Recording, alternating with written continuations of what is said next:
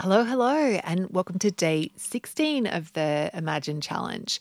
So today we're going to do some future time travel, and I want you to imagine the future you, like who you are becoming. And this is a thought that I'm thinking about a lot for myself, is trying to direct my brain rather than looking at the past and thinking about who I was and who all the failures and all the whatever. I'm trying to direct my brain more and more to the future me, and like being intentional about who I'm becoming.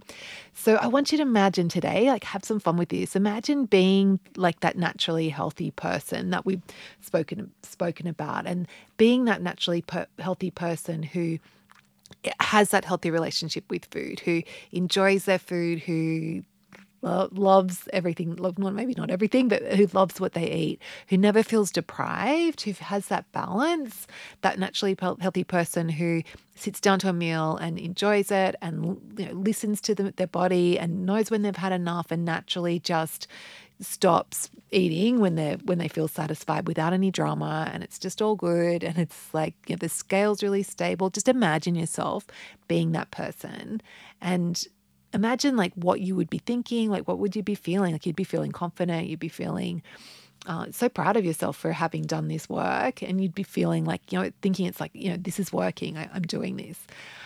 So I thought for today, when you're thinking about future you, is I am naturally healthy, because it's helpful to actually think those thoughts, even though you may not be there yet, but telling yourself I am something directs our brain in like, oh, okay, this is where we're heading.